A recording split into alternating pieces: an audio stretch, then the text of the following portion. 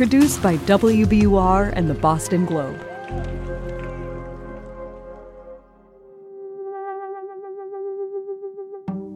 The Gardner Museum robbery was so easy. So I wonder there wasn't a tsunami of burglars coming in and doing it. So that's when I suggested to him, if you could steal a few $1 million worth of art and just put it away, then if you get popped, you can, wheel and deal it at that point. And then finally, using force, they pull it off here. That's a lot of effort. Yeah. Okay, so the coup was not a random... It's not a random piece. Grab. Wow.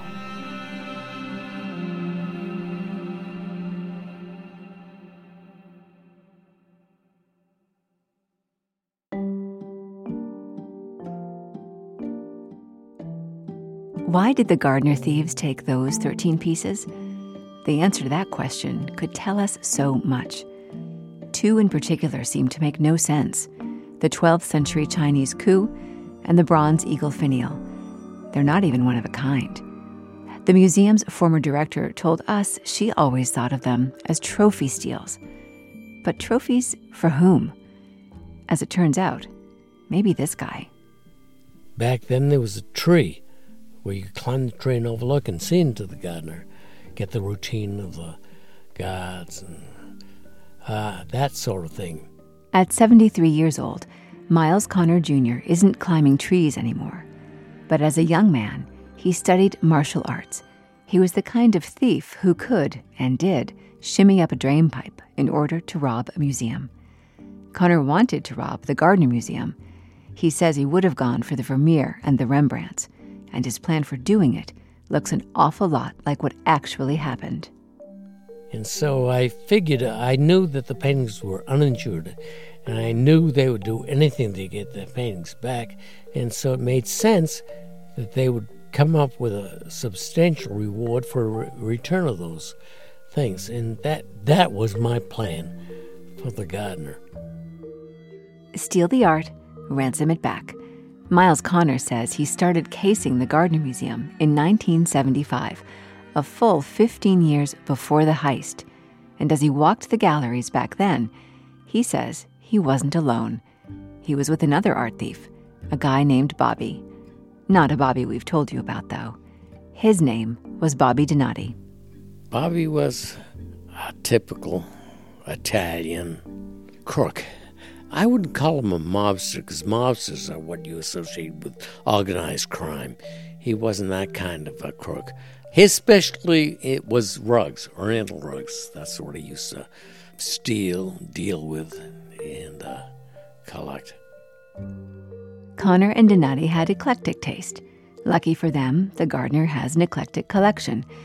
So after setting their minds on the museum's Dutch masterpieces, which Connor says they intended to ransom back for the reward, they window shopped for a little something nice for themselves.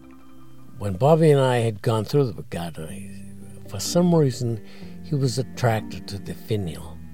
He said, "I like that." And sure enough, it was taken. Then there was a bronze. Didn't they take a Chinese bronze urn? Connor is referring to the coup. He's a self-taught aficionado of Asian art. That was something that I liked. I'm embarrassed to say. I should have never admitted that. But I'm damn sure he took that because I told him that I liked it. He liked the finial, and I said I like that thing.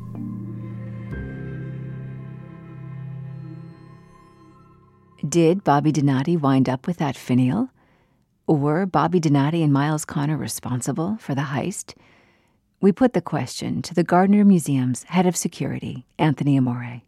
I don't like to speculate about who did it, where they are, but there are things I will throw out there. And one of my beliefs is that it's likely that Miles Connor was the inspiration for the heist, right? Because it's hard to believe he wouldn't be, given how prolific he was in the decades leading up to it.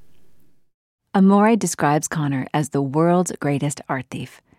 If anyone did, Connor wrote the playbook for how to steal a Rembrandt and, more important, what to do with it once you have it.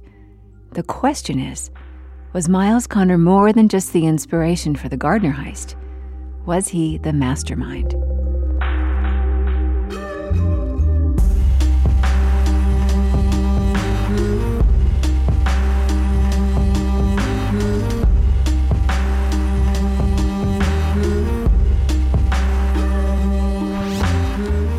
From WBUR Boston and the Boston Globe, this is Last Scene. I'm Kelly Horan. And I'm Jack Rodoligo. This is Episode 7, I Was the One. Miles Connor was born in Milton, Massachusetts, a comfortable Boston suburb. His family stretches back to both sides of the city's oldest class divide, blue collar and blue blood. My father was a Milton police officer. My mother was a daughter of the Mayflower. By the way, Connor slurs his words a little, the result of a major heart attack he suffered a few years ago. He traces his lineage on his mother's side to a founder of the Hudson River School of Artists. He traces his criminality to his paternal grandfather, who fled Ireland after he shot a constable. He says the first museum he ever robbed was an act of revenge in the name of his father. Here's what happened. A small museum in his hometown accused Connor's father, the cop, of stealing from them, something his dad would never do. So my father, who was as honest could be, and he said, "Can you believe that? These wasps, sons of bitches, I've never been so insulted in my life." And so I picked up on this. And by picked up on this, Connor means he got even. He snuck into the museum at night and took enough antiques to fill the trunk of his car. He gave the museum just enough time to panic before all of it showed back up on their front lawn. The stuff was mysteriously returned to the museum. This sort of I can do anything at any time attitude, it stems from the fact that Connor pretty much could have done anything with his life. Before he became the best at a bad thing, he had the option of becoming really good at good things. Connor was an exceptionally bright kid. He says he was offered a spot at Harvard where he would have studied to become a surgeon. That is a turn in my life that I regret.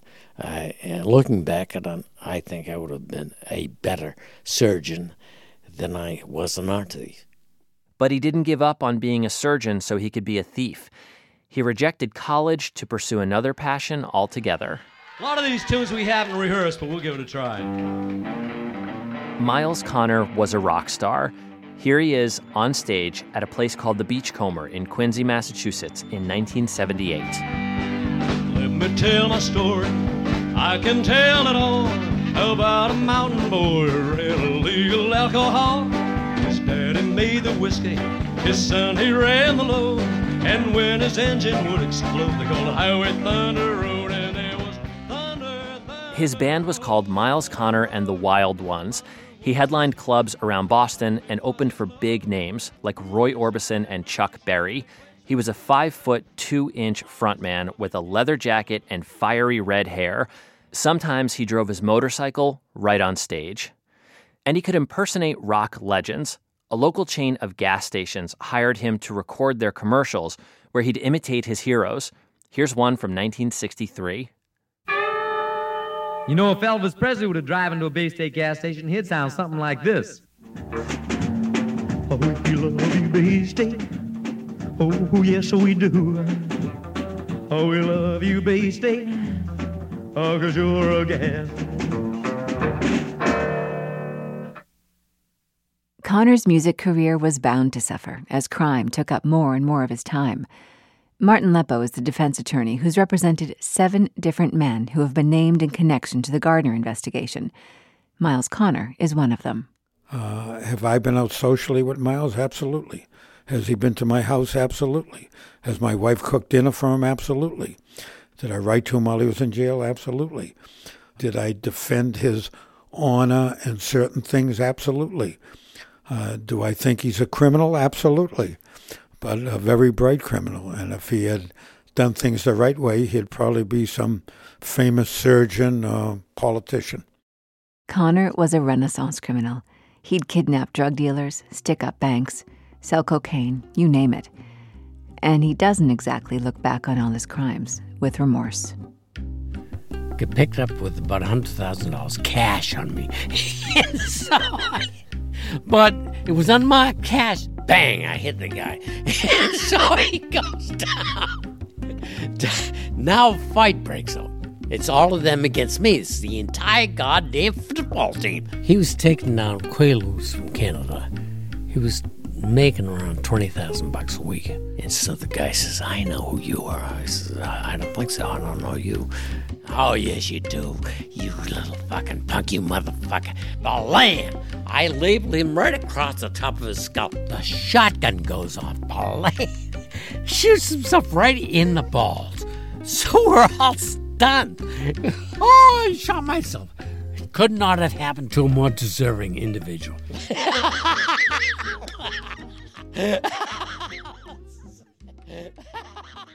The crime Connor is best known for, though, is stealing art. And he says the question of who he would and wouldn't steal from was all down to a personal code, a kind of thief's honor system. Take the time he posed as a well-dressed gentleman and talked his way into the storage area of a museum with vast holdings of Asian antiquities. Connor says he could have cleaned them out.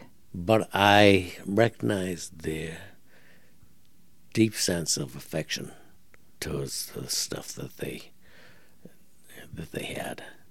And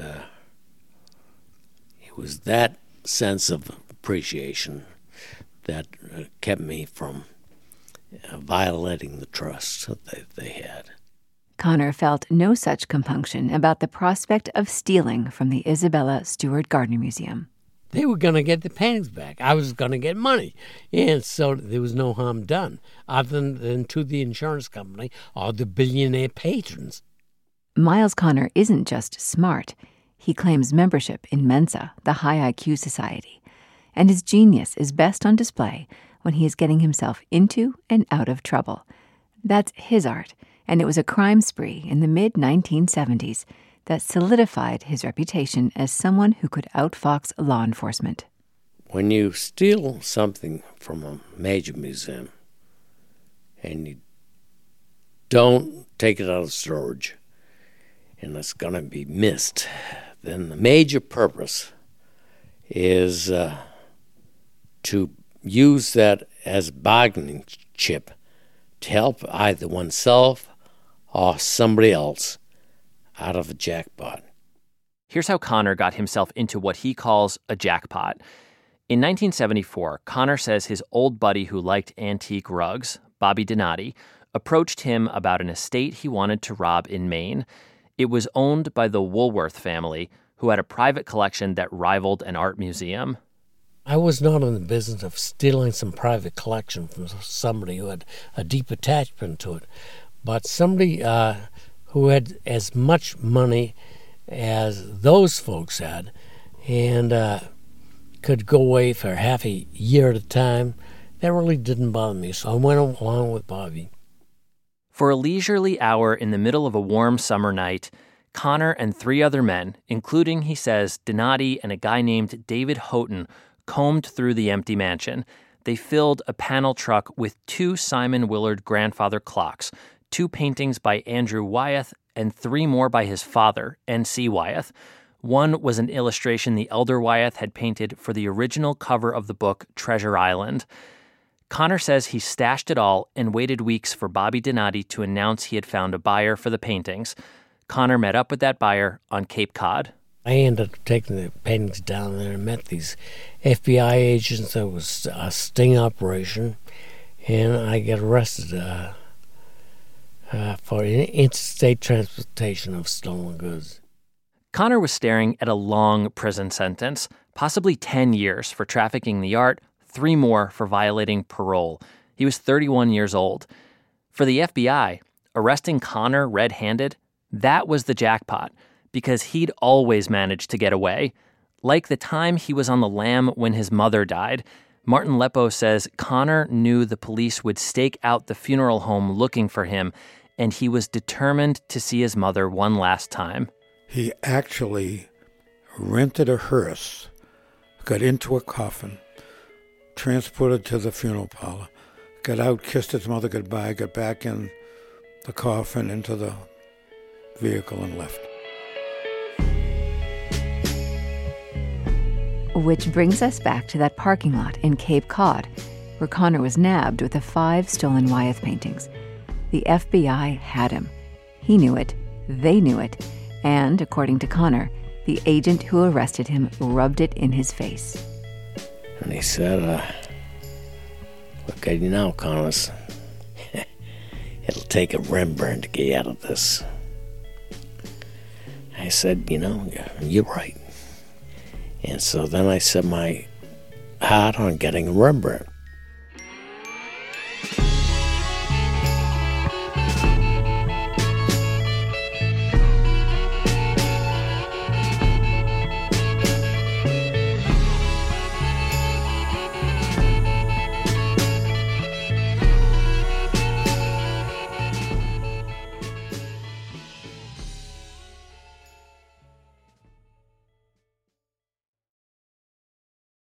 Miles Connor, out of jail and awaiting trial for trafficking the stolen Wyeths, heeded the Rembrandt advice.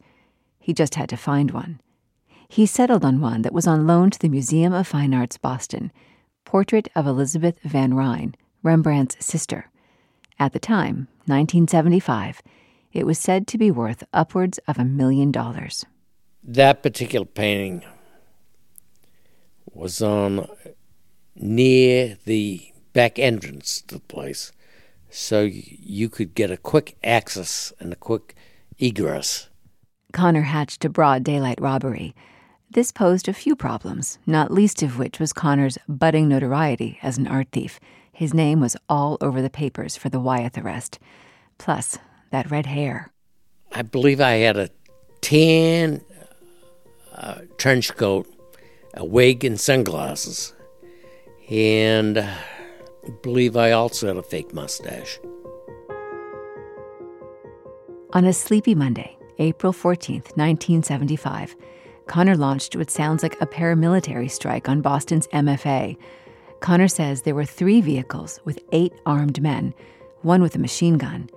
6 men positioned themselves near the entrance while Connor and another thief, also disguised, bought admission tickets and walked up to the gallery on the 2nd floor.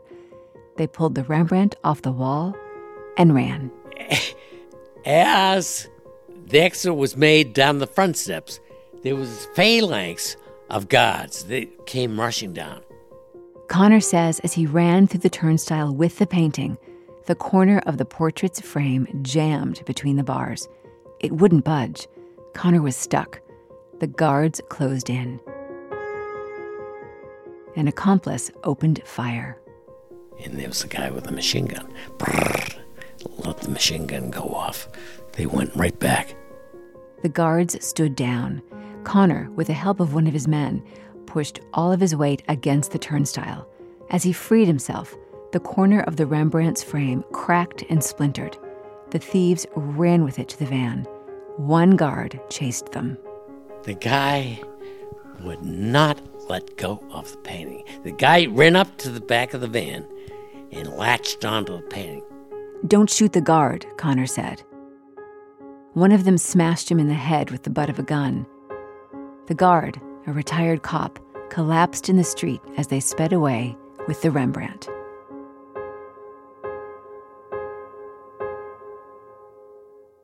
Imagine the pressure the Boston police and the FBI were under to catch the thieves who stole a Rembrandt in the middle of the day. The investigation dragged on for months without a break, but there was one person who knew exactly what happened. So when I woke up and found that it was gone, I knew right away. I said, that's what's been going on. He stole the damn Rembrandt. Al Dodley is Miles Connor's oldest and best friend. He is not a criminal. Dodley is a law-abiding music production manager. The two met as teenagers when Connor was a music legend in their neighborhood. At 15 years old, Dodley knocked on Connor's door and asked for a guitar lesson. Almost 60 years later, Dodley is still loyal to his friend, but that doesn't mean he understands his choices. I was never scolding him, but I said, for Christ's sake, don't you ever stop. Of course, Connor didn't stop. And as crime derailed his music career, Dodley moved on with his own, producing bigger and bigger acts. He's set up sound systems for Aretha Franklin, Dionne Warwick, the Dalai Lama, and Super Bowl halftime shows. I came off a plane. I was with Dionne Warwick, and we were walking off the plane. He had just been shot robbing a freaking bank a couple of weeks before, and he's in a wheelchair with a cast on up to his hip, from the foot to the hip. I'm coming down, and I go, oh, my God. Here's the kind of friend Al Dodley is.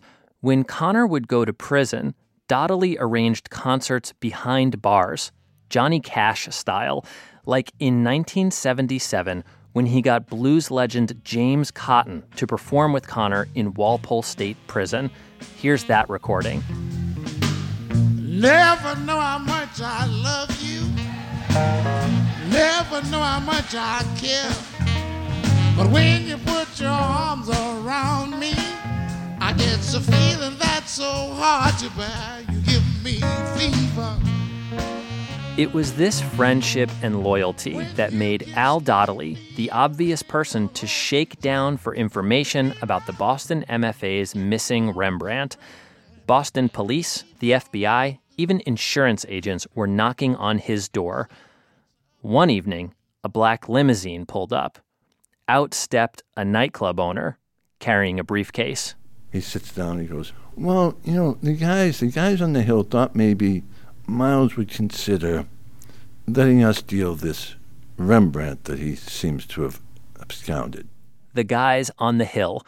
That was the underworld euphemism for the dominant patriarcha crime family. And he takes the briefcase and he opens it up, and it's jammed full of money. So I see that. He thinks it's going to jolt me to get something done. Well, that's about as close as I ever came to wetting my pants. So I went to Miles, and I said, okay, this shit has to stop right now. This is it. Dodley had no idea where the Rembrandt was. No one knew that except for Miles Connor and a friend of his, a guy they referred to as Charlie, who didn't ask a lot of questions. In this case, it went under the bed of a friend of mine's grandmother. And so she never knew what was underneath her bed. There it stayed, safe and sound, safe and sound. Not so much for Connor.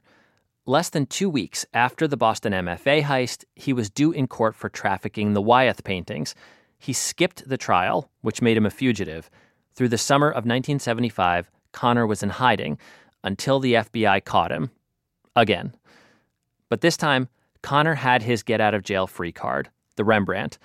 Except now that he was in prison, he couldn't deal that card himself. Plus, would the FBI play? FBI will say, no, we're not going to deal with that guy. Yeah, we don't care what we are not going to deal with that guy. And so that is always the position of the FBI. So you simply go beyond the FBI. Who is beyond the FBI? From his jail cell, Connor started with an old friend of his father's, a state police major named John Regan. The major distinction between an FBI agent and a state police officer is a sense of humor. Deliberately cutting out the FBI, Connor, through the state police, offered the federal prosecutor a deal. And they went to a federal prosecutor who wanted the publicity. And so she said, yeah, you get the painting back, we'll do whatever he wants. And so I negotiated the return from Charles Street Jail. In a sense, that was the easy part.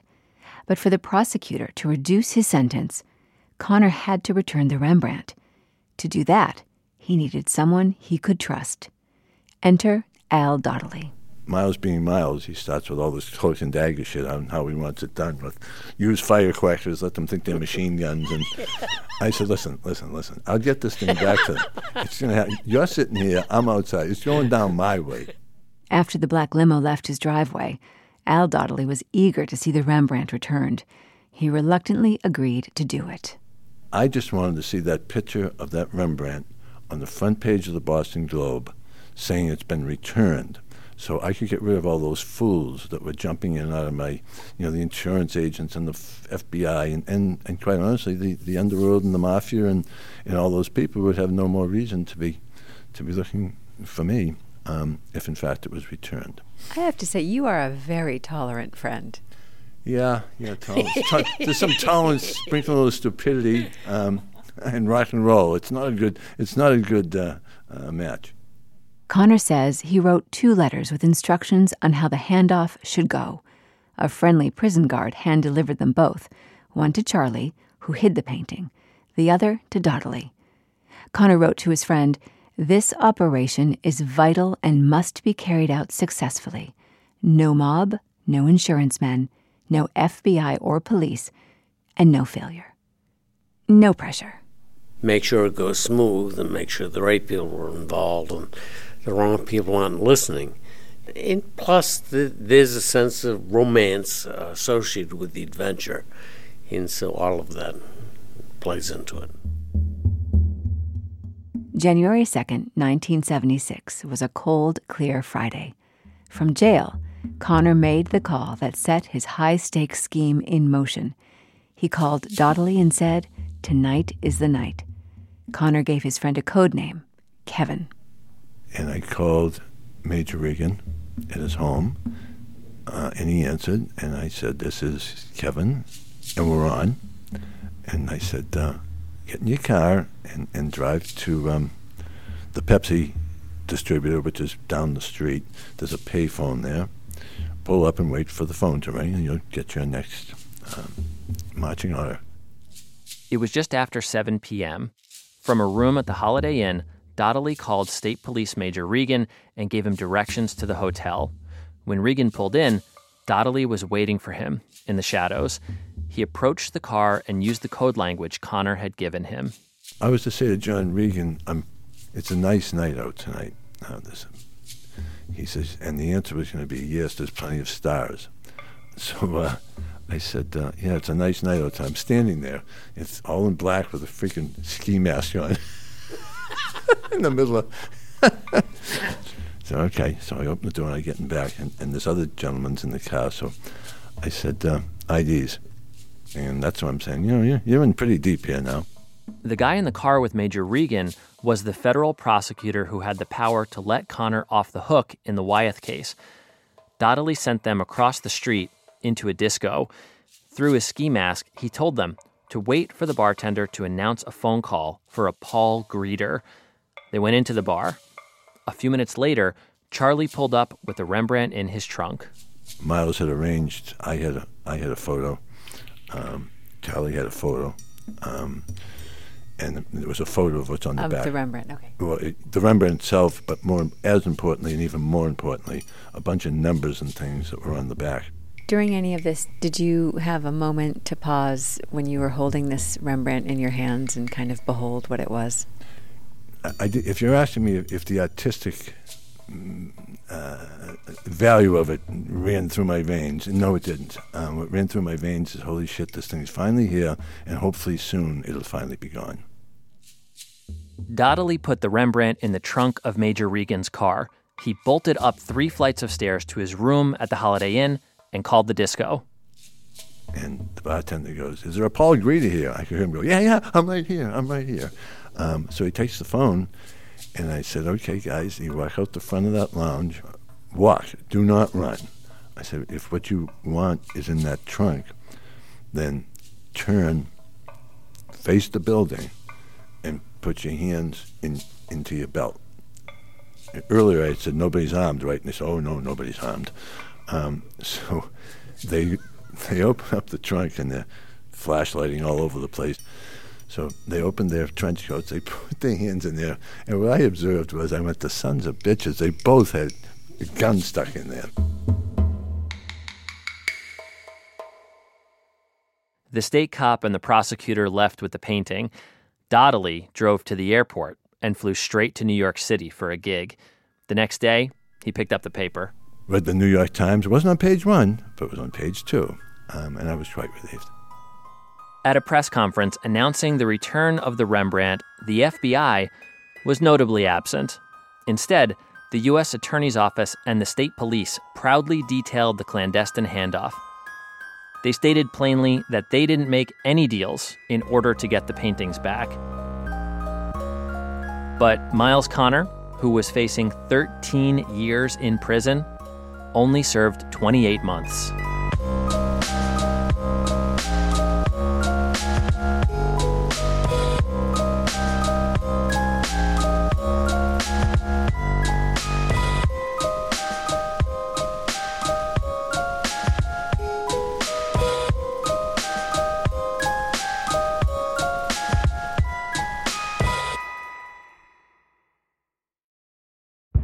Did you kill Marlene Johnson? I think you're one of the first people to have actually asked. From WBUR and ZSP Media, this is Beyond All Repair, a new podcast about an unsolved murder that will leave you questioning everything. Somebody should be in jail for murdering my sister. A woman who's never been believed. As long as they think I have done this, then they're not looking for who actually did this. And that's what makes it a cold case. No, it's a botched case. And a search for the truth, once and for all. Wow, it just gets more interesting. Beyond All Repair. Listen and follow wherever you get your podcasts. Be careful. You're digging in a place that's been very peaceful for a while. Do it anyway. Dig.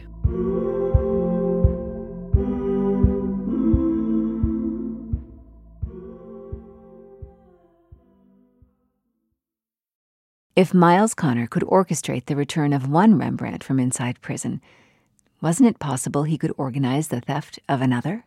When the gardener was hit, Miles became the number one suspect. Did he orchestrate it and so forth and so on? So that was number one. There was just one problem, as Martin Leppo recalls. On March 18th, 1990, Connor was serving a long federal sentence for drug trafficking. He was in prison in Lompoc, California. So Miles Connor didn't rob the Gardner Museum. But he says he knows who did. His old friend and sometime criminal accomplice, Bobby Donati. He was a pragmatist as far as being a thief goes. So if somebody wanted to cut the paintings out of the frame, he'd do it. Remember, Connor says he and Donati cased the Gardner together in the 1970s. The two had gone so far, Connor says, as to pick out what they'd steal. And Connor's feat with the Boston MFA's Rembrandt had shown the entire criminal world that stealing art, especially a Rembrandt, was not only possible, it could get you out of prison. Connor says Bobby Donati had an accomplice in the Gardner heist, David Houghton. How I'm 100% sure that they did it was because David Houghton, who was a longtime friend of mine, and flew all the way from Logan Airport to California, just telling me, we did it, and we got a bunch of paintings, and we're going to use a couple of these paintings to bargain you into a reduced sentence. If David Houghton were involved in the Gardner heist, he would have had to have been waiting outside. He weighed at least 300 pounds and bore no resemblance whatsoever to the police sketches of the thieves. What about Bobby Donati? Well, with his round face and dark features, maybe. But Connor is convinced that it was Donati and Houghton who stole the Rembrandts and the Vermeer as currency to spring him from prison, and the smaller items they took. So it sounds like the finial was a souvenir for Donati. Oh, beyond a doubt. The coup was maybe a gift for you? Yeah, I'm quite sure, yeah. If his friend took that coup as a gift for Connor, he says he never got it. That might be because Houghton and Donati died the year after the Gardner heist. Houghton had a heart attack. Donati was found brutally murdered in the trunk of his car. The Boston FBI has said they know who robbed the Gardner Museum and that the thieves are dead. They haven't identified them. That could mean that the secrets of the Gardner heist died with Donati and Houghton, or with any of the other dead men whose names have been floated in connection with the robbery. Next week, one more dead suspect. His fingerprints were among the first sent to FBI headquarters after the heist, and some who knew him best believe he's still alive and that he did it.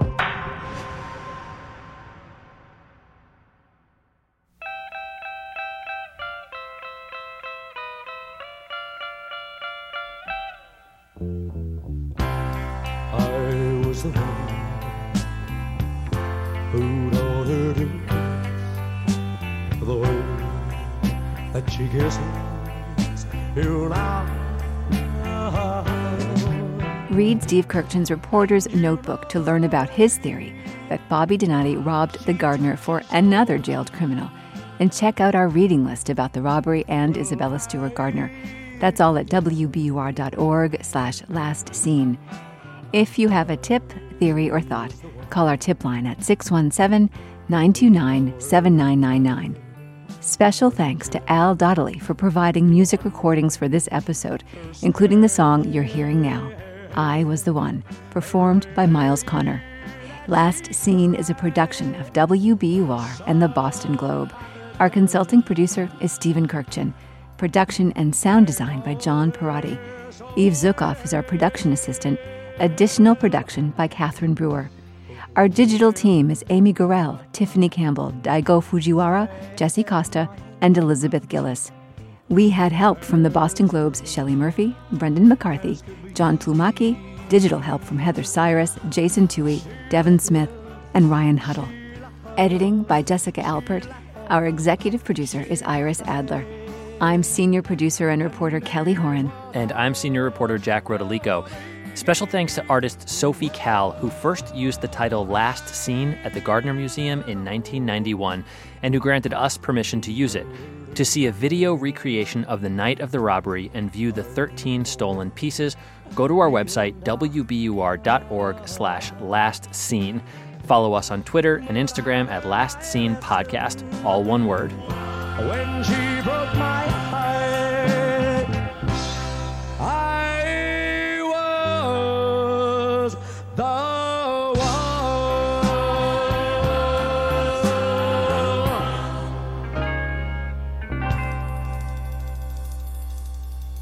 If you've ever seen the West Side Story, you remember there's that Sergeant Krupke, dear kindly Sergeant Krupke, you gotta understand it's just like grown up that gets us out of hand. Mothers were all junkies, our fathers were all drunks. Golly Moses, naturally we're punks. And so they started singing that in the back of the paddy wagon all the way to the jailhouse down in Nedasket. And they just wouldn't shut up.